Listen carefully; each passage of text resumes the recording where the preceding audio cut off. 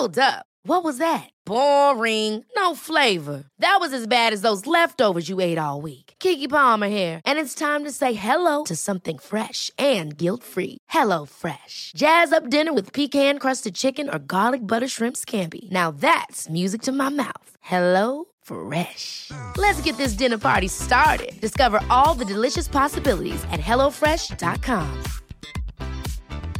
Quality sleep is essential. That's why the Sleep Number Smart Bed is designed for your ever-evolving sleep needs. Need a bed that's firmer or softer on either side? Helps you sleep at a comfortable temperature? Sleep Number Smart Beds let you individualize your comfort, so you sleep better together. J.D. Power ranks Sleep Number number 1 in customer satisfaction with mattresses purchased in-store. And now, save 50% on the Sleep Number Limited Edition Smart Bed for a limited time. For J.D. Power 2023 award information, visit jdpower.com/awards. Only at a Sleep Number store or sleepnumber.com. Hi, I'm Daniel, founder of Pretty Litter. Did you know cats tend to hide symptoms of sickness and pain? I learned this the hard way after losing my cat, Gingy. So I created Pretty Litter, a health monitoring litter that helps detect early signs of illness by changing colors, saving you money and potentially your cat's life. Pretty Litter is veterinarian developed, and it's the easiest way to keep tabs on your fur baby's health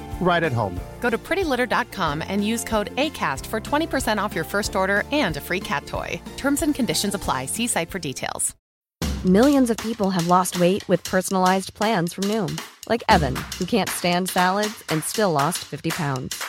Salads generally for most people are the easy button, right? For me, that wasn't an option. I never really was a salad guy. That's just not who I am. But Noom worked for me. Get your personalized plan today at Noom.com. Real Noom user compensated to provide their story. In 4 weeks, the typical Noom user can expect to lose 1 to 2 pounds per week. Individual results may vary. A lot can happen in 3 years, like a chatbot may be your new best friend. But what won't change? Needing health insurance. United Healthcare Tri-Term Medical Plans, underwritten by Golden Rule Insurance Company, offer flexible, budget-friendly coverage that lasts nearly 3 years in some states. Learn more at uh1.com.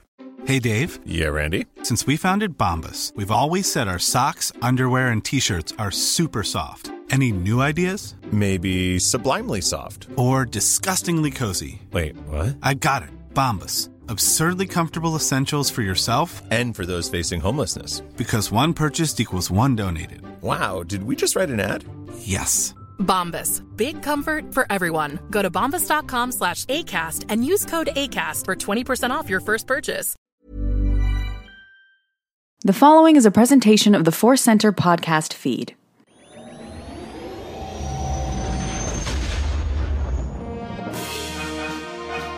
From the center of the galaxy, this is the Force Center podcast feed. I'm Ken Knapsack. And I'm Joseph Scrimshaw, and today we are going to be discussing Disney Gallery, The Mandalorian, Practical. A beautiful, beautiful episode of television. Yes, this was the episode many of us were waiting, where it was not all Baby Yoda, the child, or as Bryce Dallas Howard kept exclaiming, baby! But it was predominantly, and it brought some needed joy during tough times. And Joseph, we would be remiss if we didn't discuss and address some of the things going on and part of the Force Center plan in reaction to it. Yeah, so a couple just big picture things. We are decided to go on with recording the podcast because we know people need a break no matter what level of stress of people who choose to listen. It maybe helps have a moment of joy. It certainly helps us have a moment of joy during stressful times. So we're going to keep recording. We're still figuring out exactly what level of advertising we're going to do because I know for myself personally, it does bother me when the world is really in pain and chaos, and then it's like listen to our podcast feels a little tone deaf to me. So we're going to figure out the exact right balance for that. And then we wanted to acknowledge that the world is definitely in pain and suffering on this episode. We're probably going to talk a little bit more about our own personal reactions and feelings and processing on the main show, because that's where we normally do talk about what's going on in our lives at the top of the show. So we'll save any bigger picture stuff for that, right? Yeah, absolutely. We are going to dive into The Mandalorian, but hey, The Mandalorian is part of Star Wars, and Star Wars is the story of compassion, empathy, hope, defending the peace and the justice in the galaxy. And those are all things that Star Wars has going for it, and that we believe, and we look outside our walls and see a lot of that in being challenged, a lot of that being asked to grow, forced to grow, hopefully. And we just want you all to know, in the Force Center audience, we hear you, we feel you. We are very proud that the Force Center community that Joseph, Jennifer, and myself started, but you all made, allows for people of all kinds of perspectives, backgrounds, orientations, genders, to come to the fandom table, and then we make room as best we can. We're not always perfect, I'm sure, but we make room for those who normally aren't invited to the table. That's because of all of you. And so we want to discuss Star Wars, including a behind-the-scenes show about a show. We want to discuss that with that spirit and acknowledge, yes, as Joseph said, the world is in pain. And you know what? Hey, the world's in pain and suffering every day, but it is highlighted right now, and highlighted for good reasons. And it's all on our minds, and it's on our minds too. And we'll find the right way with your guys' blessings as a listener group to do those tweets. Because sometimes, hey, it's business, listen to this podcast, but other times, as Joseph said, it's like offering a dessert while everyone is starving, and we're going to find the right way to do that. Yeah, well said. And I do really appreciate that our community is diverse, and everybody is on board about having fun and thoughtful discussions about Star Wars, and that is one of the things that brings me great joy, and why I get excited even in really difficult times to be able to do the podcast, to know that we have this community where being fun and thoughtful is valued. It is. And so in that spirit, and with you out there listening, your blessings and hopefully your understanding, we'll go into this episode of Disney Gallery, The Mandalorian, Practical, here on the 13th episode of The Mandalorian Report, The Adventures of Luke Starkiller. Here we go. All right. So Joseph, we got to dive into this. After highlighting the amazing technological breakthroughs, the volume and all that stuff that goes into making The Mandalorian, this episode took us to the practical side, which we always known was there. In fact, we learned a lot last week that, hey, a lot more practical than we thought, a lot more VR than we thought. So I want to start there. How did you react to that in general, the choice to focus on the practical? Oh, I was so excited for it. Everybody was waiting for it. In some ways, to me, it feels like the main event, because I think for a lot of people, when you hear you're going to get behind the scenes of The Mandalorian, and for a lot of people, The Mandalorian is the Baby Yoda show, then you're just waiting for that quality time with Baby Yoda, and the practical realities behind the child, behind Baby. But I did like that it was expanded beyond that. So it wasn't just about that. It was more the philosophy of practical, the value of practical. And as they highlight in this episode so many times, and we'll talk about the relationship between practical and more computer generated. And I really like now in retrospect that they did the groundbreaking volume stuff, which was really fascinating, and some of the philosophy and the vision behind computer generated stuff. So then it's really a compliment to talk about the practical.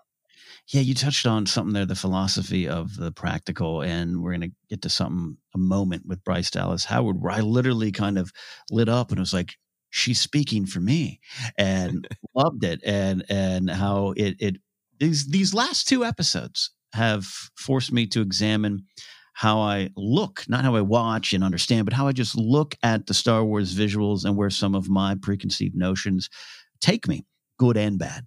And I've been enjoying that aspect of these last two episodes, but this practical one in particular. So we're going to dive in with Rick Famuyiwa talking about Star Wars historically using great tech. And I keep saying I'm a fan of this guy, even though I sometimes stumble over his wonderful last name. His voice is so soothing to me. I want an ASMR channel of him just discussing Star Wars. I just love everything he says. I really do. It's been one of the benefits of this series is highlighting him, not a director, not a creator, but him for me. And he talks about historically Star Wars uses great tech, but it brings things down to a relatable human level. And he believes that is the mix, that mix is a balance, and we love that term, and balance, that in part in Star Wars, and that part, quote, makes Star Wars. I want to dive into that, Joseph. I want to dive into this idea. There's a lot of things that make Star Wars. We've discussed a lot of them. But in terms of the history of Star Wars and the technical advancements and technology that's come out of Star Wars, we all know that. We've discussed that, mixed with the human level. How do you feel about this? Do you have any further thoughts on Rick's belief in that special kind of Star Wars balance? Yeah. This was really great way to start the episode. I totally agree with you. I was thinking that this morning when I watched the episode for the second time. Not only do I love everything that Rick Famuyiwa has done on screen, but the content of what he says, but he's just got such a great energy. He really is. Like, could I just give you a menu for Depars and you could just read everything on it? Because there's a tone to his demeanor and his perspective that's just, soothing. It really is. But in terms of the actual great content of what he said, it was yet another way to reflect on this theme that I really love in Star Wars, of that it's a cocktail of the new and the old, right? And that goes from everything from the storytelling, which we've talked about from the beginning, of Luke looking to the future but wanting to be a Jedi because of his father, on and on. And that also goes to, A New Hope was looking back at fantasy and older Hollywood ideas, while also technologically moving things forward. It was great to think of that paradigm also being applied just to the actual technology, to say, here is, stop motion. Here is King Kong level tech. Here is a puppetry that's trying to be like 1980 in some ways with Yoda, but then also here is the volume, the absolute most cutting edge, in that spirit of new and old in the technology as well supports all of these other relationships between new and old that make Star Wars feel, I think, not only special and different, but also real. Yeah, he really highlighted the reality, the feeling real. He talked about, when I saw it, it was in space and this and that, but 8-year-old me was like, I can't wait to be in that world, right? Because he felt it was so real, and that's inspiring on a lot of levels. And what you're saying too, this series, look, I think a lot of this stuff is also being accomplished in Rise of Skywalker, Solo, in all the movies. I really, think of Tarkin, whether, you're fully on board or not, just they pulled that off to some degree. Think of Solo and the natural lighting, and Phoebe Waller-Bridge's L3 and all the new things. And then Rise of Skywalker, you and I were blown away. Like, that was real quicksand in a way, but yet the snake was real, but then so I think it's being done in all parts of Star Wars. But this series, going into it, Joseph, we kind of felt like this was going to be that. It was an advertisement for all the elements being in balance. And that makes sense now to hear Rick describe it in this way. Yeah. And then I love that he extended that to his experience of watching and creating Star Wars. That, what he was saying wasn't purely technical. That idea about that's what makes Star Wars relatable, is that it feels real. Which was really powerful for me to hear him say, because that's what I've always loved about Chapter 2, which talked about in our review, and I think when I did on Collider, it starts to blur together. But I love Chapter 2 because it is the most outrageous thing, right? It is this armored warrior who has to fight all these little scavengers, and he gets attacked by a beast, and he's saved by a Muppet who uses the Force. There's nothing about that on the surface that says, yeah, that's my day, but it feels like my day. It feels like the worst days of my life when I get up and I just need to get to work and send one email, and I can't find my pants, and I lose my keys, and there's a traffic accident that I'm stuck in, and then the damn printer doesn't work, and it feels like that.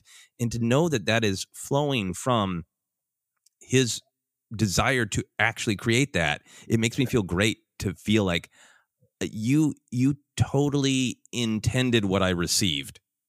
Yeah. First of all, I am laughing at the image of you walking into a room looking for your pants and having Ludwig Göransson score behind you. Where are those Spurs sounds coming from? I don't even have pants. All well said. And this kind of dovetails into Taika Waititi coming on there. And again, talking about another person who's just fun to listen to for different reasons. He's soothing too. I'll give him credit for that, but he's fun. He's so lively. He's so animated, even when he's just describing this. He talked about how going back to New Hope, which all these directors seem to be doing often, and which makes sense for the series, how the scuffs and damage on the droids, R2 and 3PO in New Hope, immediately told him and us as fans that there was a history there. And that seems so simple, Joseph, but to go back to 77, because for us it is what it is, but to go back to 77, that's overlooked. Yes, that's what George was saying. There's a great story here you don't know, and I call this tip of the iceberg production design and stuff. So I'm rambling here, but did the Mando succeed in creating new histories while playing around in familiar places? And what do you feel about those droid dents? Yeah, no, I love the droid dents, right? Because there's been lots of talk about, like, it's a used universe, so it makes you feel more lived in. But I love this particular perspective of, like, it even happens in story when Luke's like, you got a lot of carbon scoring. Have you seen many battles, And it immediately goes like, ooh, what else have they been involved in? And I feel like in Mandalorian, there is a very concerted effort to recreate that vibe. In the story, in the design, but also in the storytelling. Like we talked about it, there were some fans who were like, "Why are we going back to Tatooine? Been there, done that." But I want to know what happened to Chalmun's Cantina. Is it just that the huts collapsed? Did Wuher actually get killed by a robot? Is that a droid? Is that why a droid is working the bar at Chalmun's Cantina? Yeah. Go ahead. I was going to say, just the introduction of the guild itself, and we learned some of their rules, but not all of them, right? And not in its entire history, at least in modern canon. So you get to wonder about that. This group of Mandalorians are always helmeted, and that doesn't agree with other things we've heard. That's tip of the iceberg, right? Yeah. And we learn and get to see more about Tusken and Jawa society, and that's tip of the iceberg, because that makes you go, well, okay, if the Tuskens have this perspective in that chapter, what were they thinking all these other times we've seen them? Right. Yeah, that's part of the power of what I think some of the best moments in Mando have done. Even, you mentioned the Tusken Raider scene. I don't like episode 5 that much. I struggle with it. I still do for a lot of various reasons. But there's a lot of great in there. And that's so Star Wars, by the way, right? I don't really like the prequels. I do like that one scene. The Raider scene is damn good, and it's really important, and it's really interesting because it does make you go back and think on even some of the words being used by other characters in the other movies about them. Yeah, and that's part of what Mando did. It took all these things we knew, and then just said, "Here's a different way to look at them," or "Here's more questions to ask about them," and then that just became really fun. Really fun.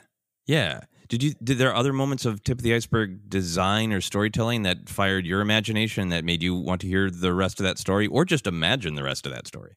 I'll tell you the opening. And the opening of the show is really great. It serves its purpose. It's such a cowboy walks into bar, problems, arrest. It's great exposition. Horatio Sanz, his voice. I love Horatio Sanz, by the way, but and I'm so happy he's that character. But it was Horatio Sanz's voice. After a second, you're like, "Who is? Oh, I wish Christmas is here today." But it's great to get out to exposition. But I got to tell you, and the times that I've rewatched it, particularly this last time, like a couple weeks ago, I was rewatching the series. I get lost in how that works. When did they set that village up or that city up on an ice area where monsters are coming out, and why? And why couldn't they move? And how many times has the Brian Posehn character almost been eaten before? And how tragic is it he gets eaten on the job here? Like all these kind of things. So yeah, that's right from the start. They did a great job of just going, here's where we're at. There's other stuff here. We'll leave you to wonder.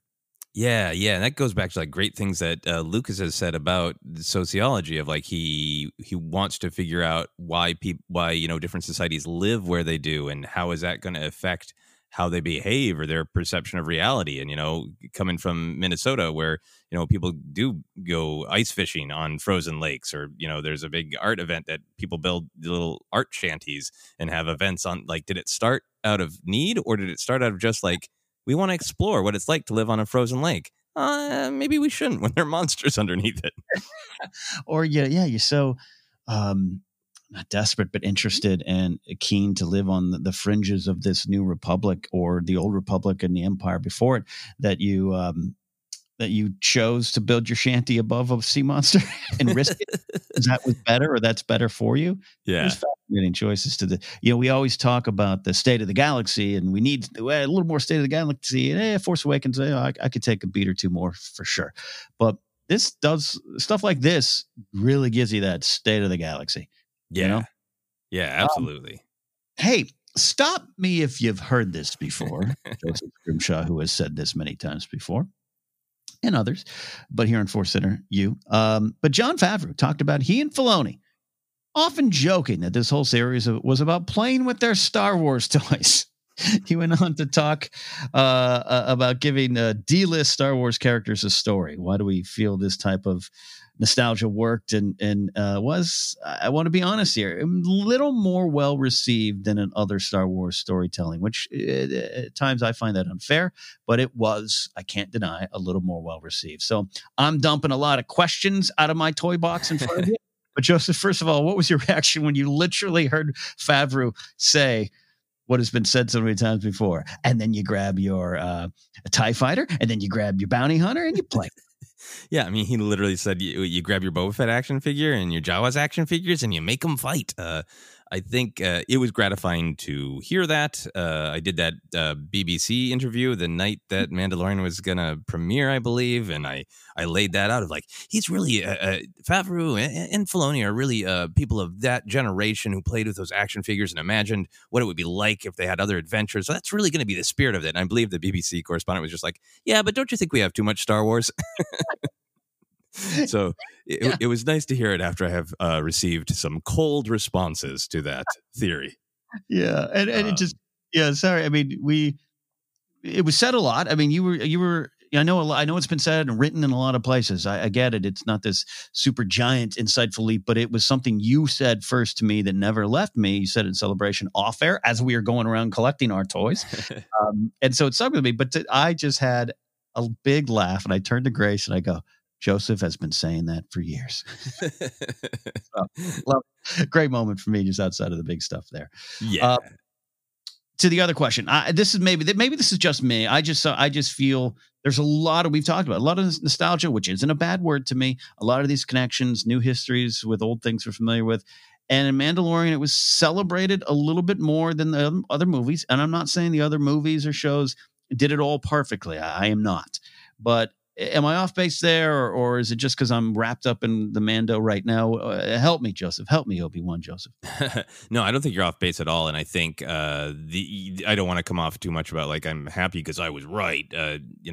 Lots of people have said that, as you said. I think that the action figure thing is exciting to me because I lived that experience of wanting more stories and developing these relationships with these characters that you had in molded plastic, and that really fulfilling the tip of the iceberg storytelling, which was that desire to go, I want to live in that galaxy more. So what might this minor character do? What if he or she or they interacted with this other character that they don't interact with in the movie? And I think that spirit of discovery of, we want to take something we already know and have it interact and do new things. And I think that's why the nostalgia doesn't feel a ton like nostalgia.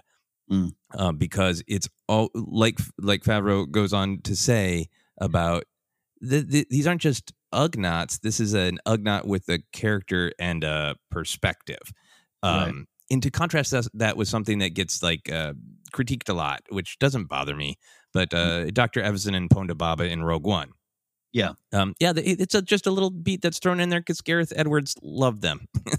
It's not a big thing. But as a contrast, Dr. Evazan does the exact same thing, basically. He almost starts a fight with our young hero for zero real reason, right? So it's that guy doing the thing he does. Whereas, if part of the storytelling of Rogue One was we actually went into Dr. Evazan's, horrific medical theater and saw him doing something, I think there would be more excitement because it's taking this character, this little fact we know about him, and then going somewhere new with it. And I think that's the thing about Mandalorian that is making people forgive anything that feels like nostalgia, because it's not just nostalgia. I think that, that's really good. That actually helps me a lot to understand, because I'll admit I always get a little defensive on some of the other things. But all of it really worked for Solo in me. If for me in Solo, I should say. Let me get the words right in my sentence. But Solo had that. We didn't need that and everything, and that might be because of what you're saying. There might have been one or too many winks and nods to something you already know, where I feel they are giving you a lot of new insight into Han Solo as a character, as a person, as a man in that world. I think there's some great things there, but I understand now, especially a year or two removed, what you're saying is sometimes it does feel like a wink and a nod, where Mando doesn't all the time. Yeah. And I think that maybe there is something even at another level where he says the D-list characters, but I think it's powerful we've spent a lot of times with, certainly a ton of our characters are underdogs like Han Solo, but by the time of the sequel trilogy, they've literally become legends. They're, legendary smugglers and war heroes. And we have, all of these Jedi with amazing powers and therefore amazing responsibilities. And the prequel series is literally the people who have the power in the galaxy, the government and the Jedi and the queens and the senators. Mandalorian is not just we're not spending time with the main characters. It's spending time with the people who don't have actual power in the galaxy for the most part, who are just trying to get by, and characters that we've seen before, like Ugnaughts and Jawas and Tuskens, and showing them having an internal life and a perspective and desires and needs. And those are characters that before we've either seen as just antagonists to the heroes or just servants of the heroes. So not only is it a new perspective, it is a perspective that is giving validity to the value of every character that you see in Star Wars. This is my new T-shirt. Well said. And I love all of you Force Center fans who support our repeated phrases, nervous tics, or filler words, and make them into fun games. That's well said is my thing, just because we do a lot of insight sharing on these programs. Just got me thinking. This is not, I want to carry on the discussion that we have planned here today, but if this had been what Favreau originally wanted, a Boba Fett series, and yes, we understand Mr. Fett might be roaming on into the story real soon, and perhaps already did. If it was Boba Fett, the series, would it have worked the same? Because I think there's some benefit of it's the Mandalorian, who we don't know. So therefore it's kind of doing what you've been talking about here, something new wrapped up in something old, and it's on the side. But if it was Boba Fett, we would have been like, does that make any sense? Yeah. I think the beginning of the show probably would have had to work to break him down, to show you that he is not in this place of kind of power and respect and fear that he was he was a criminal and bounty hunter. He's on the fringes of society, but he was absolutely at the top of the fringes of society. I read that Bounty Hunter War trilogy back in the day as one of the Legends series expanded universe that I read. In those, Boba Fett is Sherlock Holmes mixed up with, martial artist. Like he can do no wrong. He is absolutely, he has thought 8 miles, 8 million parsecs ahead of everyone. And I think there would have had to be some work to downgrade him from legend status back to what his father Jango says, a simple man trying to get by in the universe. And they might have a chance to do that in season 2. In this conversation, this show is put together so well where it just naturally spins off into the next subject. They're the king of radio transitions, this documentary series here. Because from Favreau talking about D-lists and Ugnaughts and Empire, we go into one of our favorite characters, Joseph Kuiil, or Kiwheel. It's still said differently every time, like a Star Wars character. I love this sequence because, first and foremost, Misty Rosas got some very due attention for her work as Kuiil. As we knew, she was on set and in the costume, But this was new to me. The process had many parts to it. One, her performance, the animatronics of that mask that she wore, and then Nick Nolte's VO already recorded and playing over the set. I didn't know that. I could not even have imagined that. How do you feel about this revelation? And how much, I got to say, this is a leading question, how much do we just love her physicality in performing this character? She was so great. Queel was one of those characters that I absolutely loved, and I kind of just let my mind go about the how. Like, there was moments where, like, I'm pretty sure that's a person in a costume. There are other moments where, like, I'm pretty sure that's an animatronic mouth. The other moments are like, is that CGI? Like, is Nick Nolte's face involved in this in any way? Like, I enjoyed the mystery, and now I enjoyed the mystery being solved. She did a phenomenal job, and this came up with Queel and comes up later with Baby, about just this great spirit of teamwork. Of we're really, I think it's what's exciting to me about it is it's a part of the Star Wars lore that I value of flowing, organic, intuitive teamwork, and that idea of we all hear the emotion in one of the 2 to 3 takes that Nick Nolte recorded.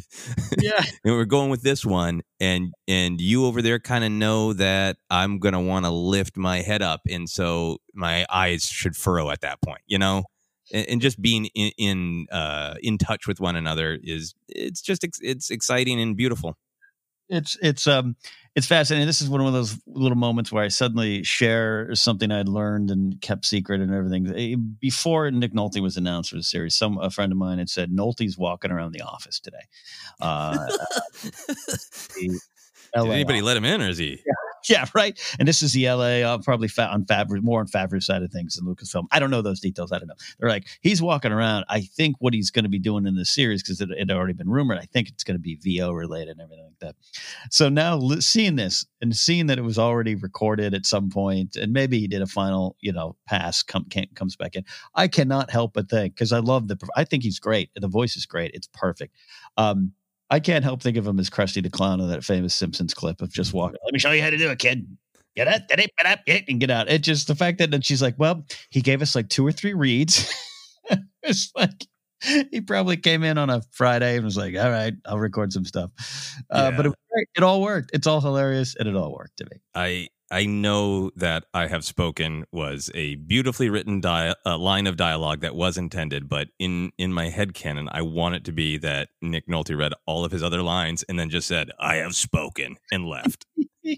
And then they're like, we can use that several times. Oh, it's great. But anyways, just again, hats off or Queel mask off to Misty Rosas. I really think she did a great job. It's just especially if you go back and watch the series now getting a little more recognition of her. You can see it. You can see her choices, and I really loved it. So it's a character you and I love, and I love, like you said, teamwork in making that character pop. Yeah. Final moment here, then we'll take a quick break. And on the other side, the main event. But this was a moment for me. Bryce Dallas Howard, who again, I enjoy that Howard family. I want to go to the Howard family picnic there. Bryce Dallas Howard expressed what many of us, and that's my notes, but really me, sometimes worry about all this new tech and all these art forms could potentially erase some of the things we all love about traditional practical effects. Now, as we all know, Phantom Menace had so many practical effects, but it was sold as part of a new era of digital filmmaking and CGI and all those kind of things, and we can get lost in that there. I don't want everything. I want everything to look better. I grew up in the 80s, and now when I go back watch some of those movies that I loved, I'm like, oh God, that looked bad. So I'm all for it getting better. But yeah, there's a spirit to it in conjunction and connected to a lot of things we were talking about in this episode already about the reality, the histories, the lived in feel. And that's kind of the crux of this whole episode to me was what Bryce Dallas Howard was talking about. And and this is someone who not only just grew up in filmmaking, but has been an actor and been in big budget productions and pictures. So she knows how it can go right and knows how it can go wrong. So I don't know. I loved her being honest about that question as a director and going, all right, it worked. And we discussed this a little bit last week because of the volume it had more practical elements to it than maybe as advertised or what we thought, at least I thought. So why do you feel this still matters to us Is it just generational? We grew up in a different time. Do we want Harryhausen, stop motion up there? What are we reacting to? What do you think? I think, not to criticize CGI, because obviously there can be great advancements. We talked about that all last week, which is why I'm glad that they did that episode. There's so many things about the volume, including like the lighting and making it more real for the actors. That's great. So I don't mean any of this is everything should be practical. But I do think that there is something to an object in front of you being real. That it is tactile, that it can be literally touched, and you can, even if you can't perceive that, even if you went through and you could fail the test on saying, is that desk in the client's office real or is it on the screen? Even if you could fail that test, it still matters sometimes, I think, to the actors, and particularly with something like Queel or something like Baby, where people are having a true emotional reaction to a real physical object. I think that is valuable to mix with the CGI and all the computer advancements.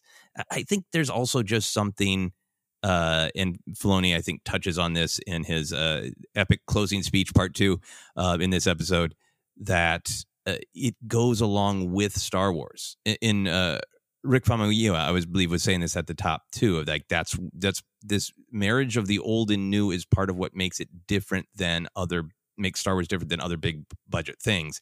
Right. And I think it's that marriage of the themes in the story with the approach in reality, this idea that the past matters and that there's power in the old ways as well as the new. And it's a weird line to draw, but you can draw a line, as Filoni said, from the child being practical to, hey, when Kylo Ren says kill the past, that's the bad guy. And the message of the movie is that's not right. You shouldn't just erase everything. You should take the value from the past and find a way to move forward.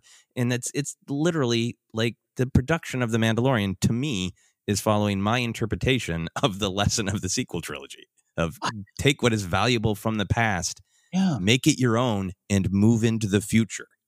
I think that's so true. I will avoid saying well said, but then I said it. I think it's so true because that might be what I'm reacting to. Because and even this series, more than when I watched the actual show, The Mandalorian, it's on audio. I can't go back. There's some things I didn't connect with as much because I felt, again, this is my own kind of hang up on that looks like it was a spaceship on a Commodore 64. I can't get into this and everything. That's not even Pedro Pascal.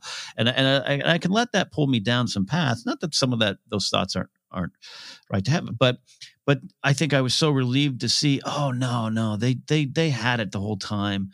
And I wasn't seeing it, and to see the relief and joy, not relief, but just joy on Bryce Dallas Howard's face of like, I had this worry, but that wasn't the worry. And then combining what you're talking about, Joseph, is the past fuels the future and the present, and we must learn from it, grow from it, take what's valuable and change it. All those kind of big philosophical things are present in the making of this of all of Star Wars to me right now, but Mandalorian and Filoni talks a little bit about that at the end. We'll get back to that, but yeah, maybe you're right. Maybe that's what I'm reacting to, both in the past and now.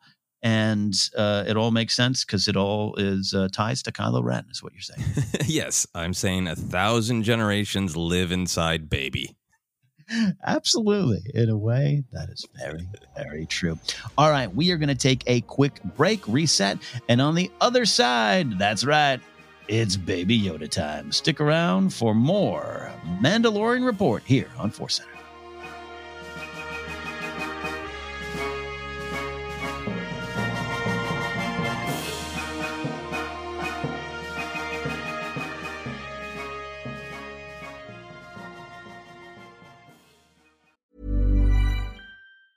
Ever catch yourself eating the same flavorless dinner 3 days in a row? Dreaming of something better? Well, HelloFresh is your guilt-free dream come true, baby. It's me, Keke Palmer. Let's wake up those taste buds with hot, juicy pecan-crusted chicken or garlic butter shrimp scampi. Hello Fresh. Stop dreaming of all the delicious possibilities and dig in at HelloFresh.com. Let's get this dinner party started. Quality sleep is essential. That's why the Sleep Number Smart Bed is designed for your ever-evolving sleep needs. Need a bed that's firmer or softer on either side? Helps you sleep at a comfortable temperature? Sleep Number Smart Beds let you individualize your comfort, so you sleep better together. J.D. Power ranks Sleep Number number 1 in customer satisfaction with mattresses purchased in-store. And now, save 50% on the Sleep Number Limited Edition Smart Bed for a limited time. For J.D. Power 2023 award information, visit jdpower.com/awards. Only at a Sleep Number store or sleepnumber.com. One size fits all seemed like a good idea for clothes. Nice dress. It's a t-shirt. Until you tried it on. Same goes for your healthcare. That's why United Healthcare offers a variety of flexible, budget-friendly coverage for medical, vision, dental, and more. So whether you're between jobs, coming off a parent's plan, or even missed open enrollment, you can find the plan that fits you best. Find out more about United Healthcare coverage at uh1.com. That's uh1.com. Hi, I'm Daniel, founder of Pretty Litter. Did you know cats tend to hide symptoms of sickness and pain? I learned this the hard way after losing my cat, Gingy. So I created Pretty Litter, a health monitoring litter that helps detect early signs of illness by changing colors, saving you money and potentially your cat's life. Pretty Litter is veterinarian developed, and it's the easiest way to keep tabs on your fur baby's health right at home. Go to prettylitter.com and use code ACAST for 20% off your first order and a free cat toy. Terms and conditions apply. See site for details. Millions of people have lost weight with personalized plans from Noom. Like Evan, who can't stand salads and still lost 50 pounds. Salads generally for most people are the easy button, right? For me, that wasn't an option. I never really was a salad guy. That's just not who I am. But Noom worked for me. Get your personalized plan today at Noom.com. Real Noom user compensated to provide their story. In 4 weeks, the typical Noom user can expect to lose 1 to 2 pounds per week. Individual results may vary. This is Paige, the co-host of Giggly Squad, and I want to tell you about a company that I've been loving, Olive & June. Olive & June gives you everything that you need for a salon-quality manicure in one box. And if you break it down, it really comes out to $2 a manicure, which is absolutely insane. It's also so easy to get salon-worthy nails at home with Olive & June. The difference between how your nails used to look when you did them yourself and now with the Mani system is a complete game changer. The best thing about Olive & June, too, is it's a quick dry. Dries in about 1 minute, lasts for 5 days, and full coverage in up to 1 to 2 coats. Visit oliveandjune.com/perfectmani20 for 20% off your first system. That's oliveandjune.com/perfectmani20 for 20% off your first system.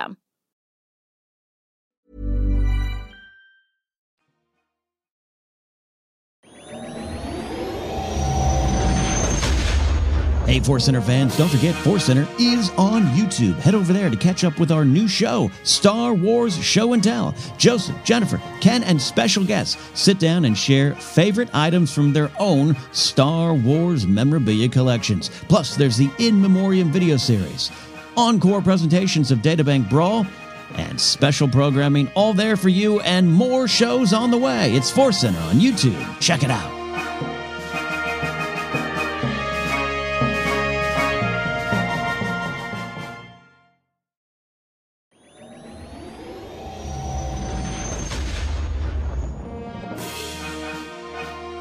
Welcome back to the Mandalorian Report, episode 13 of our show, looking at episode 5 of the behind-the-scenes show that focused on the 8-episode Mandalorian show.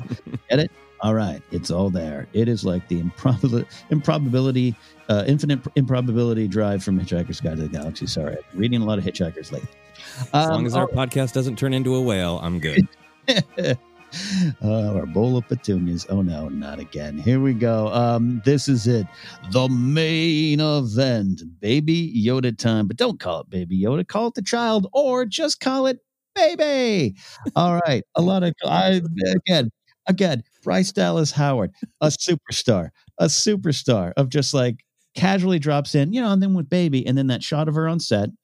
Her who, she's a mother herself, she's in tune to their children, the child performers on set, just like, what do you think about Baby? I was like, I like it. So good moment. It really, after waiting to hear them talk about the child, talk about Baby Yoda, to just see and hear her glee and that turn of phrase to have her like, I don't even know how to talk about baby. Then a couple seconds later, she says, and then with computer and like, she just hates the. Yeah. And it's really charming. Oh, get rid of those does.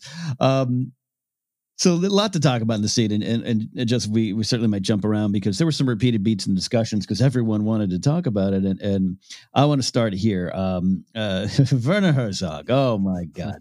Finally, we got not enough of him, not enough of him at all. We got the story. Oh my God, the Deborah Chow story of him addressing the child as if it was real is amazing. But I want to talk here. His zest for the child to me is not just infectious. It is, but it ties into a reason this worked. The stuff we've been talking about here, that the new tech allowed for, as he said, fantasy to have no bounds. It was almost like we were enraptured each week by the fact that we couldn't tell what was real and what wasn't. And so we just simply chose to believe in the magic. Why did this work more for this character than any other character in the history of the world, Joseph? Yeah, man, so grateful for those comments from Werner. Heartbreakingly beautiful. It can move around in there. All the great things he said. They talk about it a little bit more later. The people the company who actually designed the puppet, ultimately. Talk about like sometimes there's just a little bit of extra spark, and I think that's what's really exciting about it because there's lots to break down, there's lots to discuss and analyze, and obviously we're going to do that with the pictures and the narrative and the choices and the direction. But that's what's really exciting about it is there's just an extra spark, right? Just everything came together in a way where that little guy, baby, is just full of life and just so totally believable. And then what's done with that puppet that's so believable is so powerful to just feel like that it exudes the essence of a creature that is new to the world. And I know baby is 50 years old, but baby through those big eyes is taking the world in. And he gets mad. He gets happy. He wants his Mando daddy sometimes, and he's so relatable. But it wouldn't come across unless all of these elements had come together to create something that's more than the sum of its parts. That's just like it's almost the puppet is not this crude matter. It's a luminous being. Well, it's you talk about the teamwork and the spirit of Star Wars and a lot of people coming together and realizing they need to work together for one goal. It's all there. It's all present. And it does just have that touch of magic. And the reason, Werner Herzog's just moments and the words he chooses to describe it. And he's just such an interesting person himself that we get. But you got Taika Waititi and Gina Carano. We've seen the clip of Carl Weathers even in story. Just got this is the child that's got. It is that touch of magic, man. Because the way they went about creating this character, the technical stuff behind it. The fact that it could be shot as a real character with real lighting and even in choosing not to go with too many CGI versions of it, but limiting those versions of the child to what the puppet can do, I thought was just one of those little tiny strokes of genius that made all of it work, Yeah, and leaning into like his little waddle, and I think that is going from. I remember early with prequels where they're talking about making CGI Yoda and saying you got to make his ears wobble because in 1980 the puppet's ears wobbled and it gave him personality and life. And the fact that even I think moments where we might be seeing a CGI child, he's got that waddle that he does because he's a puppet. Yeah. Oh God, that waddle. What is that? When he returns, it's not episode 4, right? It's when they return to pick up Cara Dune that his walking like his dad. It's still one of my favorite moments in the show. God. Yeah. And and we're going to come to the other designs here. I want to jump ahead a little bit to Pedro Pascal, who did have some moments with the child on set there, talking about how the child activates. This is a quote from activates your primal childhood dreams. I love that. I love that. This is, to me, I believe this is the magic elixir, right, Joseph? This is the ultimate what if. What if Yoda was a kid, and how would it work, and what would you do? It's got to be some of the reasons this worked. Yeah, I think so. I think it taps into something that I think Yoda has a little bit when we meet him in Empire of he's relatable to kids because he's this little weirdo that people don't actually believe in or realize actually has, perspective and power.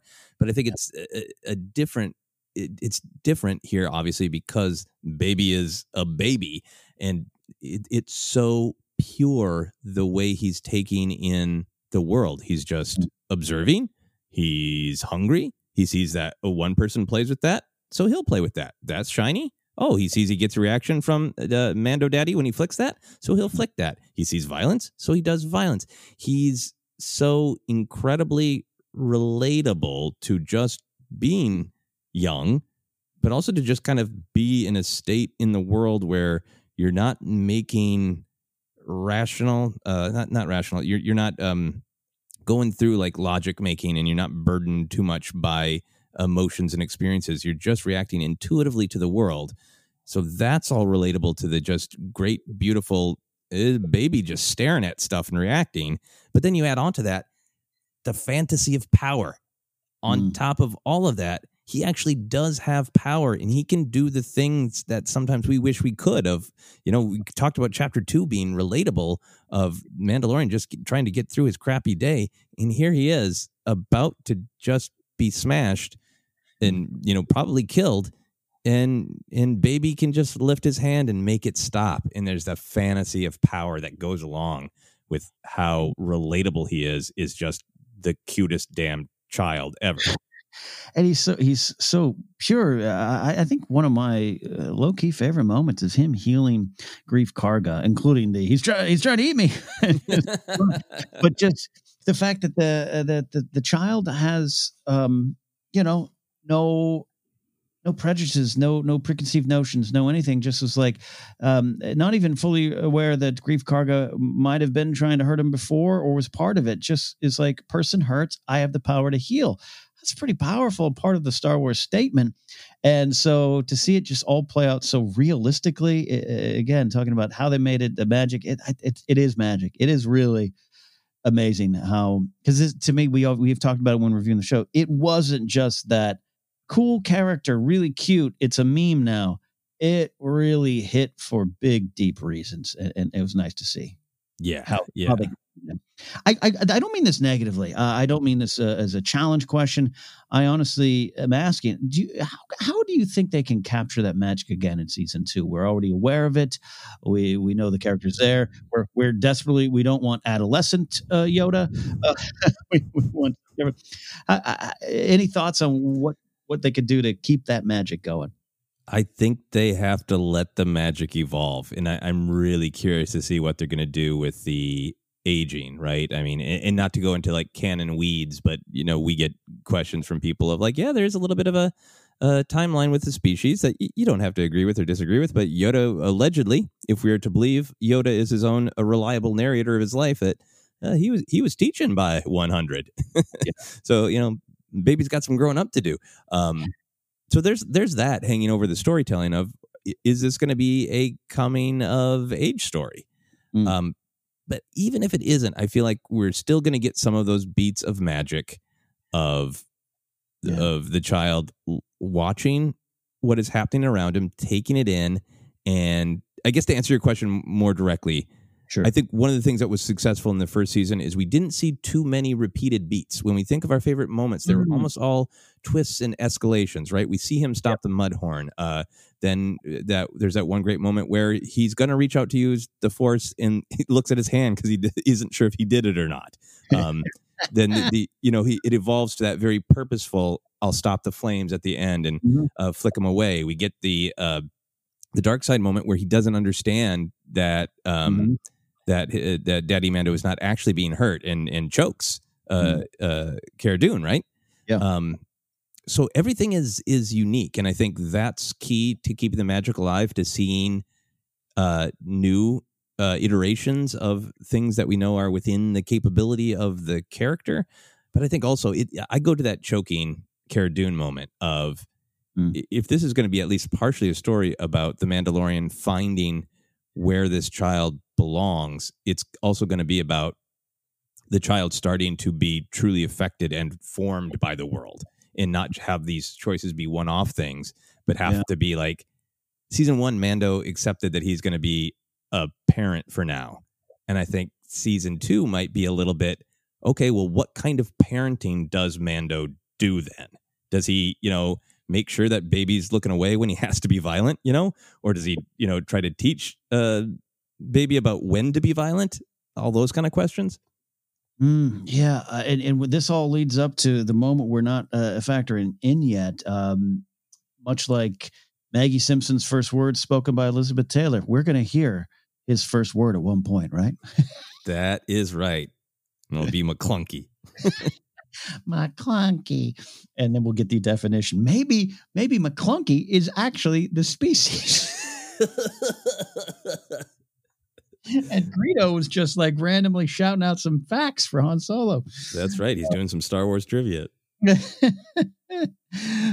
Final thing here. All right. We've seen some of these concept ones before, but they highlighted the other Baby Yoda designs. And the key to get to, Favreau's right, man. We knew what we had to start with. I had worked on some stuff before. I loved hearing that thought process. And then the winning design comes in, and it's tough to not look at you from looking back. You go, well, yeah, clearly that was what Darth Vader should have looked like. That you look now. Did you have any other designs that you kind of liked? Oh my God, the ugly one. I love the thought process of, well, let's try him if he's kind of really traditionally cute, like kind of almost lean into, Hello Kitty kind of style of cute. And then let's go real hard the other way. That image, he looks not only like Don Rickles, but like a part of Don Rickles' body that I don't need to see. Like there's a magic to how like just gross he looks. Oh God, sorry. That got me. Oh yeah. I went for the ugly one too because there's some others that went for. The ugly one, it just was the hair, the little stringy hair, just all everywhere. Yeah, and it looked like, because what we ended up with, it's definitely more of a child design to me. The other one was like, someone was like, "How old is it?" It's 50. Okay, let me draw a 50-year-old guy. And I'm like, I mean, you're not wrong. Yeah, it's almost like this Benjamin Button idea of like, well, that's actually what Yoda looked like when he was young. So we're going to start real old. Oh, that's a win. That makes me laugh. That's great. Any other final thoughts here, Joseph, on the Baby Yoda discussion before we move on? Just wanted to take a second because it did flow past pretty quickly. Just shout out to Chris Alsman, who is the one who did that final design. And knowing that he's the one who added that little coat, myself and many, many other people, it's not unique, have made the IKEA monkey comparison. Yeah. And I would love to know sometime from Chris Alsman if that was conscious, because I think that is a huge part of the magic of the character of looking like they're wrapped up in something that is a little too adult for them and are like, you're not an adult yet, but you're kind of dressed like you're going out for dinner, at a, in a snowy restaurant in Russia, maybe. I don't know. There's just something about that jacket that looks like sort of, I'm bundled up to go out and be a person, but I don't know how to be a person yet. Oh, it's like me in 7th grade. It's great. I love it. Yeah. Chris Alsman. That's a great call. Forgot to write that one down. Yeah. Just give me a book of Baby Yoda art. I'll be all right. Next on, they did another smooth transition into IG-11. Hal Hickel, the animation supervisor, talked about the decision. And again, he worked on Rogue One. He said to take advantage of IG-11's design and not having to be actor/human driven. I'll start there. In retrospect, was that a choice we liked? Especially, we're part of the generation of fans, Joseph, that they even mentioned on the show. Filoni mentioned kind of directly we spent generations idolizing, looking up to, enjoying IG-11 or IG-88, and he never moved, really. And even Dave mentioned Legends and video games. I think Favreau said too. But really, He didn't move. He was pinned to that Star Destroyer bridge. So in retrospect, do you like this decision here to go to non-human driven? Yeah, I love the idea. I love the story that, hey, there was this kind of awkward model, a maquette, and that inspired the way he was going to move in the CGI version. I really like it because it's just leaning into IG-88 is one of those characters who looks cool, but also just kind of weird. And you go like, well, we've been told he's a badass bounty hunter, but he's just this weird rod. How does he go about being badass? And I love that they leaned into, well, that's the way he looks. How could he move that would be badass? So instead of, sort of retconning and realizing like, oh, all these limbs come out or he, whatever. I love that they just gave a why to how he moves based on how he looks and how we've all thought about it for years. Yeah, Hal Hickel describing like the kind of the angles and the structure of the design that's been present for years, and how they decided to kind of incorporate that. And even I think I might be misremembering some of it, just how some of those models or maquettes moved were kind of janky. They're like, well, that's it. Let's kind of build on that. That worked for me because in that first episode, I had that reaction watching at home the very first time, going, oh, okay, so that's how. Right? Yeah, the spinning. Yeah, and I know I played Shadows of the Empire. I know IG-88's part of the second Death Star in his brain. I get it. I get all that stuff. For me, someone who didn't live and breathe the legends as much as others, that was my response. So to me, I really, in retrospect, loved that decision. It was something different and it was something bold, but something familiar. Hey, kind of one of the themes here. Yeah, absolutely. I think a triumph. A triumph indeed. Jon Favreau goes on to talk about needing to reference George's world once again, understandably, but every episode goes into George Lucas and something about the past a lot. I don't have any agenda behind that. I actually so enjoy it. But this was this episode's moment here. Favreau talked about needing to reference George's world, which means kind of keeping the essence of the world he created, honoring it, playing around in that world, but said there's fun to be had on the margins of this saga. And then he cites the holiday special, which he has cited before, and the Ewok TV shows. Both the movies, the main events. So rapid fire questions here, Joseph. We dive into this part of the discussion. Do we feel like this show is truly in the margins? Do we as fans make it bigger, like it's in the margins, but we're like, no, it's everything and it's part of this larger story? Or do we just want it to be bigger, thus creating the expectations that it won't be fair going forward to the show? You know what I mean? If we're like, if Favreau's like, we just like our little margins, and we're like, no, connect it to Rebels, is that going to hurt it? Yeah, no, these are great questions, Ken. There's so much there. I think there's that meta world of, if things keep coming out and people keep loving Mandalorian, and that's like the thing that really the vast majority of fans are all on board with, then regardless of what the story is, it's going to take on sort of a legend that is larger than life. Even if the characters don't have a huge impact on the galaxy, it's going to have a huge impact on how we think and react to Star Wars for sure.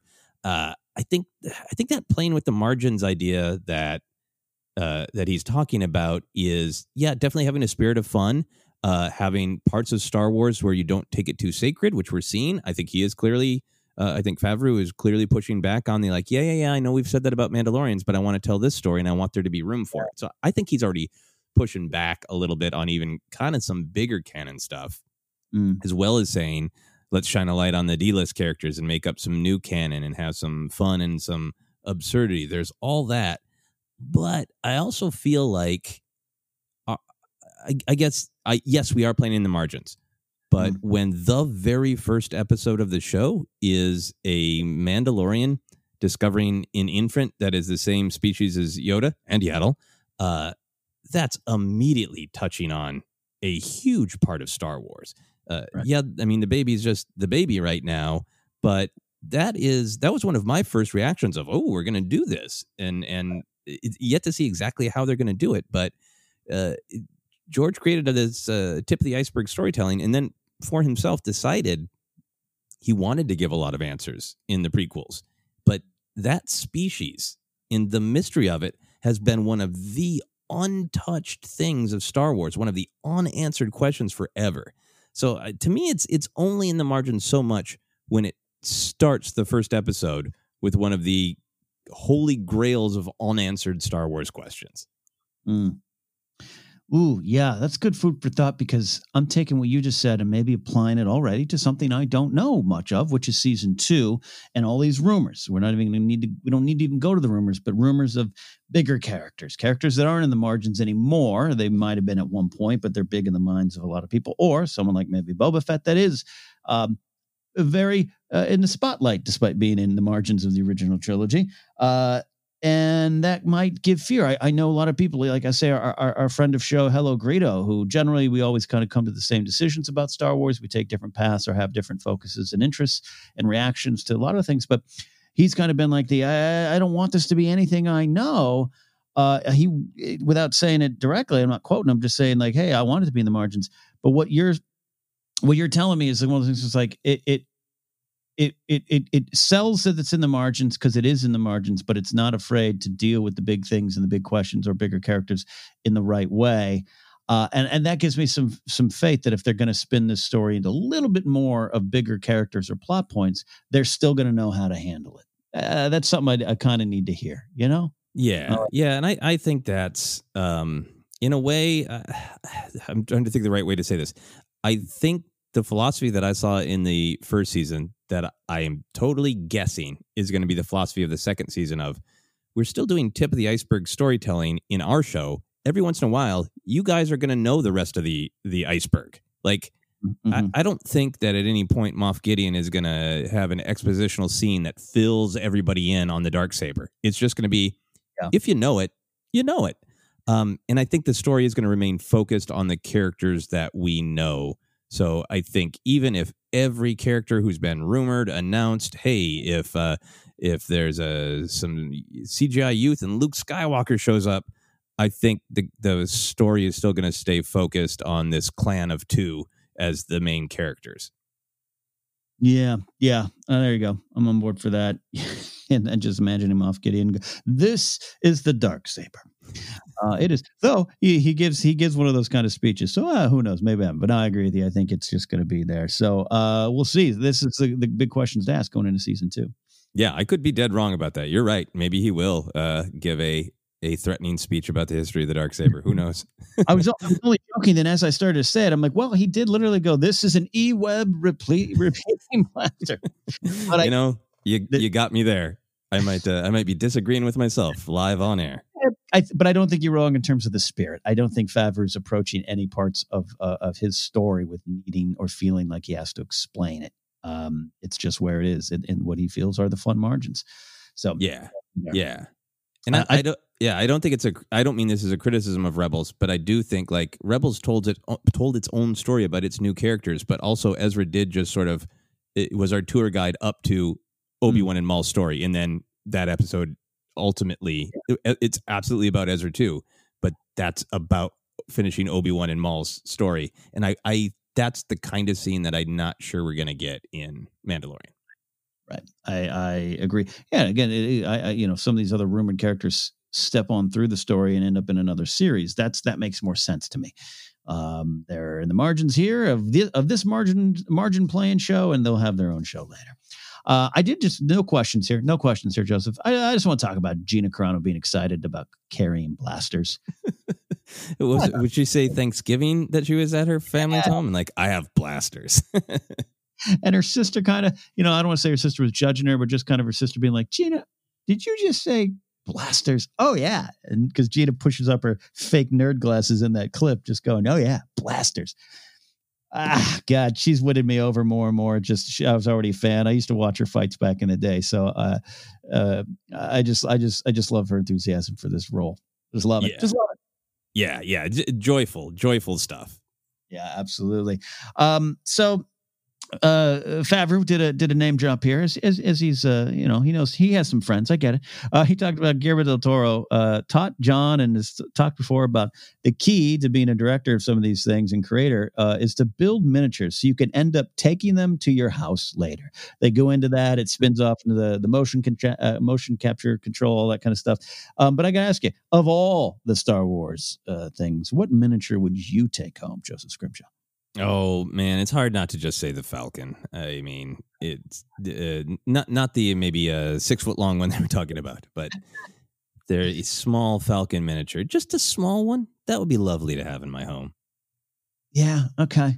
I mean, I love my Y-Wings, but I got to tell you, the one I'd probably would hope that, I'd clear room in the garage for it. But that one, the famous one of George Lucas in the sweater standing next to the second Death Star and pointing at it, the shot's been around for years, the behind the scenes shot. I want that one.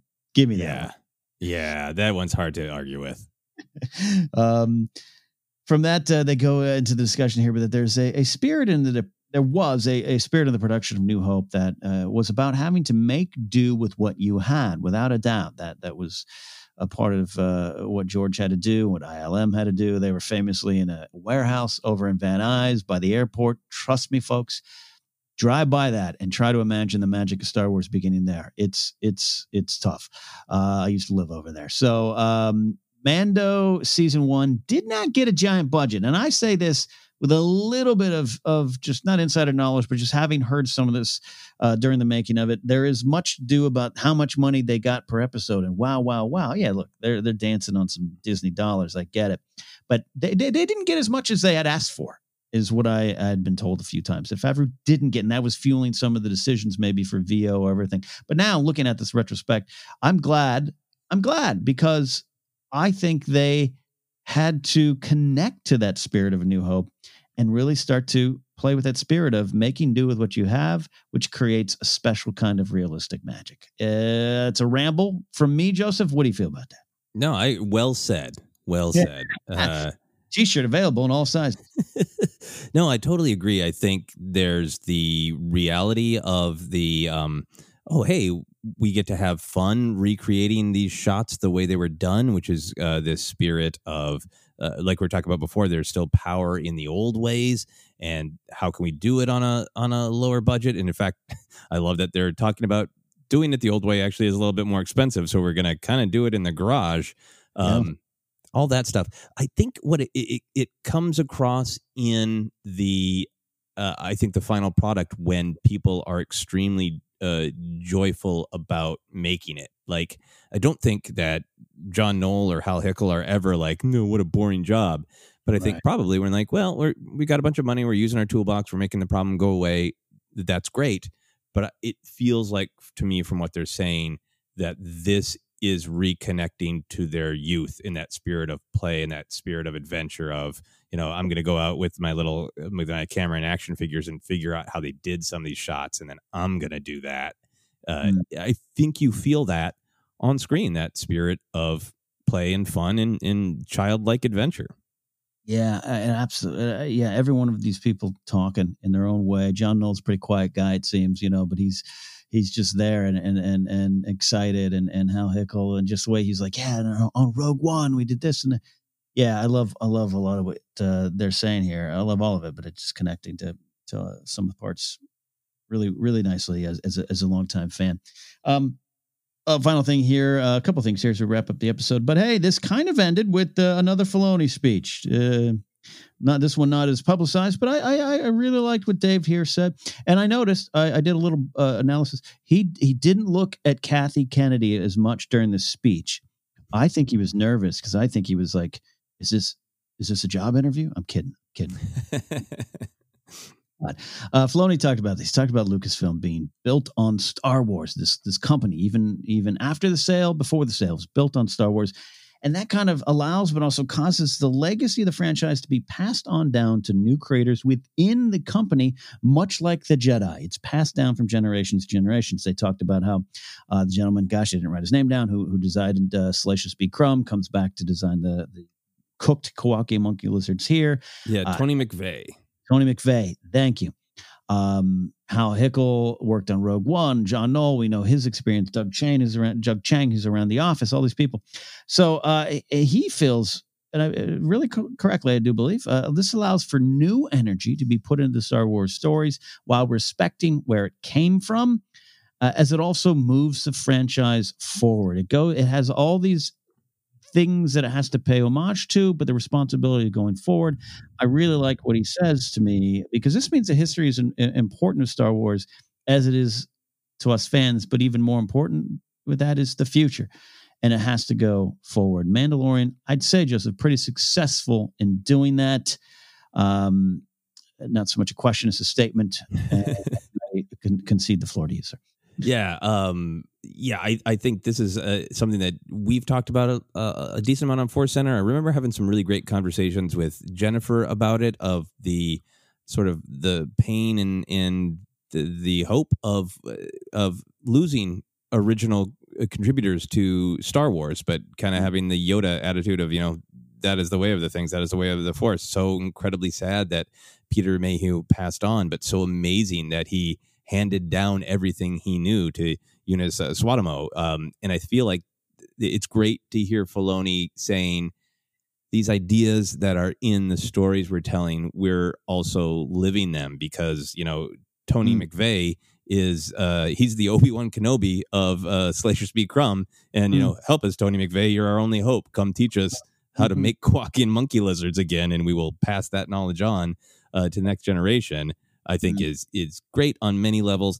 And I feel like I'm seeing that in this Behind the Gallery. I feel like every episode, and increasing, we check in with the young woman, Kim Richards, the first AD. And there's little interview snips of her, like she comments on, like, it was awesome when Gina Carano just picked up Mando and she did it for real. And there's a brief interview clip with her. And the fact that we're hearing from these kind of old masters sitting around the table in a lot of ways, but we are also seeing people like Kim Richards going, like, I have this great feeling of, like, 5 years from now, when there's a breakout hit film that changes all the rules and it's directed by Kim Richards, it'll be awesome to go like, oh yeah, I remember her from behind the scenes on Mandalorian. Powerful stuff. I'm glad you mentioned her. My bad for not bringing her up much in these notes on the show so far. Yeah, she's wonderfully just kind of put throughout this series with some great insight and perspective. And I love that. Thanks for bringing her up, because, that is part of the spirit there. And look, sometimes, Ben Burt not being directly involved with, 7, 8, or 9, and him kind of seemingly, you can twist some of those headlines around, of course, but him kind of like, I don't know why they just didn't bring around. Yeah, that might upset me as a fan, but you know what? Now Matthew Wood, who was his young intern who grew up in Lucasfilm under Ben Burt's guidance, is the one doing it. That softened the blow for me, who's someone who's a huge Ben Burt fan, as most Star Wars fans are. So it doesn't mean there's not some challenges in moving it forward and finding new stories to tell and new creators behind it, but that the spirit is there. And I really love that. Yeah, no, I totally agree with that. And it's fun to get to know some of these behind the scenes people more. Like David Accord's name first popped to me as a sound person because he does the little noises for Baby, and then noticing, he did that for Rada the Huttlet too, and seeing that connective thread. And Sarah and I were rewatching some movies this weekend, and I paused because I saw Hal Hickle's name in the credits, and it's like, it's the guy from behind the gallery, and it's great to get to know some of these behind the scenes people and kind of have new faves and new heroes. Yeah, I can't wait to run into Hal Hickle at a celebration and awkwardly stumble over my words and scare him like I did to Swearingen from Kenner. We have some final thoughts coming, but final question, Joseph. I got to ask you this.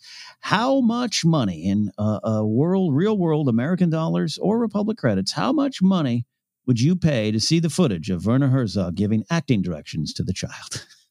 10,000 actual human dollars all in advance, for sure. If I had it. It's got to be somewhere. They're sitting on this gold, because we kind of knew there was something. The story of him saying, "Hey, use the puppet, you cowards." They talked about it. This seemed to be the moment. There's got to be all the things on set. Come on. Yeah, there's no way there isn't footage of that, right? They gotta release it. Release the Herzog cut. Release the Herzog. Final thoughts here on this episode, Joseph. Practical look at Mandalorian's practical magics. Yeah, no, I mean, it was really, really great. These continue to be really interesting in terms of just the actual behind the scenes of how did they do that. Cool to hear. Like we didn't mention, we got to hear some lines of Mando dialogue being delivered by somebody under the helmet, and seeing like, oh, that's really happening on set. Get to see lots of cool stuff. But it's just so great that it is reflecting the spirit of Star Wars while also being this behind the scenes show. And my final thought is that one great shot where the puppeteers are having Baby just kind of noodle his head back and forth and kind of drum on the table. Yeah, it just looks like Baby is bored between takes. It is beautiful. Just a thing of great beauty. Glad you brought that up, because there was the moment I saw some people in our Discord chatting about it before I'd even seen the episode of Filoni kind of directing the child and then kind of going, oh yeah, that's the stuff, like just being blown away on set. That was beautiful. But Grace and I just our hearts melt every time we see Baby Yoda. She had about tears of joy just seeing Baby Yoda just kind of like, are we ready for the next shot? What are we doing? It's so great. So great. Oh, man. Always fun to dive into this series. I got to tell you, fans, Joseph and I, when we said, all right, hey, I guess we'll cover this behind the scenes show weekly. Sounds fun. Some people wanted us to do it. Sure. Hey, it's content. Let's put it out there. Not that we approached it with any kind of cynicism or boredom. We just were like, all right, let's see what happens. Let's see what this series does. This series, each episode continues to reward us. Joseph, I certainly don't want to speak for you, but it just continues to be a real fun, a rewarding experience. I keep using that word for a reason, and so happy we decided to do this. Yes. In this case, you have spoken for me. That's going to be my Queel ripoff line. Ken has spoken. And we have spoken on this episode. We'll see you soon here on Force Center. As always, you can follow us at Force Center Pod, like our Instagram page. We are on YouTube. Subscribe, hit the bell, do all those fun things over there, like our Facebook page. Merch is available. Not yet that well said shirt, but it might be eventually. The tpublic.com/user/Force Center, patreon.com/Force Center is where you can support us. Thanks to all of our supporters. We just got new music from the great Tony Thaxton on Star Wars Ranked. And you can follow me at Ken Napzok. Then go to kennapzok.com. Then go to josephscrimshaw.com for all of your adventures, sir. Correct? That's right. josephscrimshaw.com has everything. And then, of course, you can follow me on Twitter and Instagram at Joseph Scrimshaw. That is it for right now. We understand these are tough, challenging times, but hey, it's challenging for a reason, because you grow through challenges, and Star Wars is there with you. We'll see you next time here on The Mandalorian Report.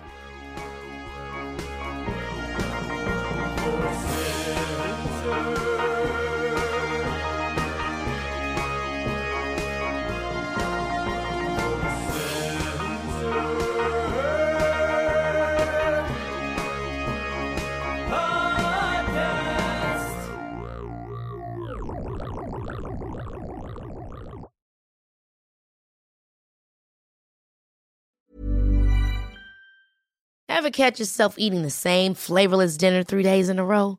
Dreaming of something better? Well, HelloFresh is your guilt-free dream come true, baby. It's me, Keke Palmer. Let's wake up those taste buds with hot, juicy pecan-crusted chicken or garlic butter shrimp scampi. Hello Fresh. Stop dreaming of all the delicious possibilities and dig in at HelloFresh.com. Let's get this dinner party started. Hi, I'm Daniel, founder of Pretty Litter. Cats and cat owners deserve better than any old-fashioned litter. That's why I teamed up with scientists and veterinarians to create Pretty Litter. Its innovative crystal formula has superior odor control and weighs up to 80% less than clay litter. Pretty Litter even monitors health by changing colors to help detect early signs of potential illness. It's the world's smartest kitty litter. Go to prettylitter.com and use code ACAST for 20% off your first order and a free cat toy. Terms and conditions apply. See site for details. Planning for your next trip? Elevate your travel style with Quince. Quince has all the jet-setting essentials you'll want for your next getaway, like European linen, premium luggage options, buttery soft Italian leather bags, and so much more. And is all priced at 50 to 80% less than similar brands. Plus, Quince only works with factories that use safe and ethical manufacturing practices. Pack your bags with high-quality essentials you'll be wearing for vacations to come with Quince. Go to quince.com/pack for free shipping and 365-day returns.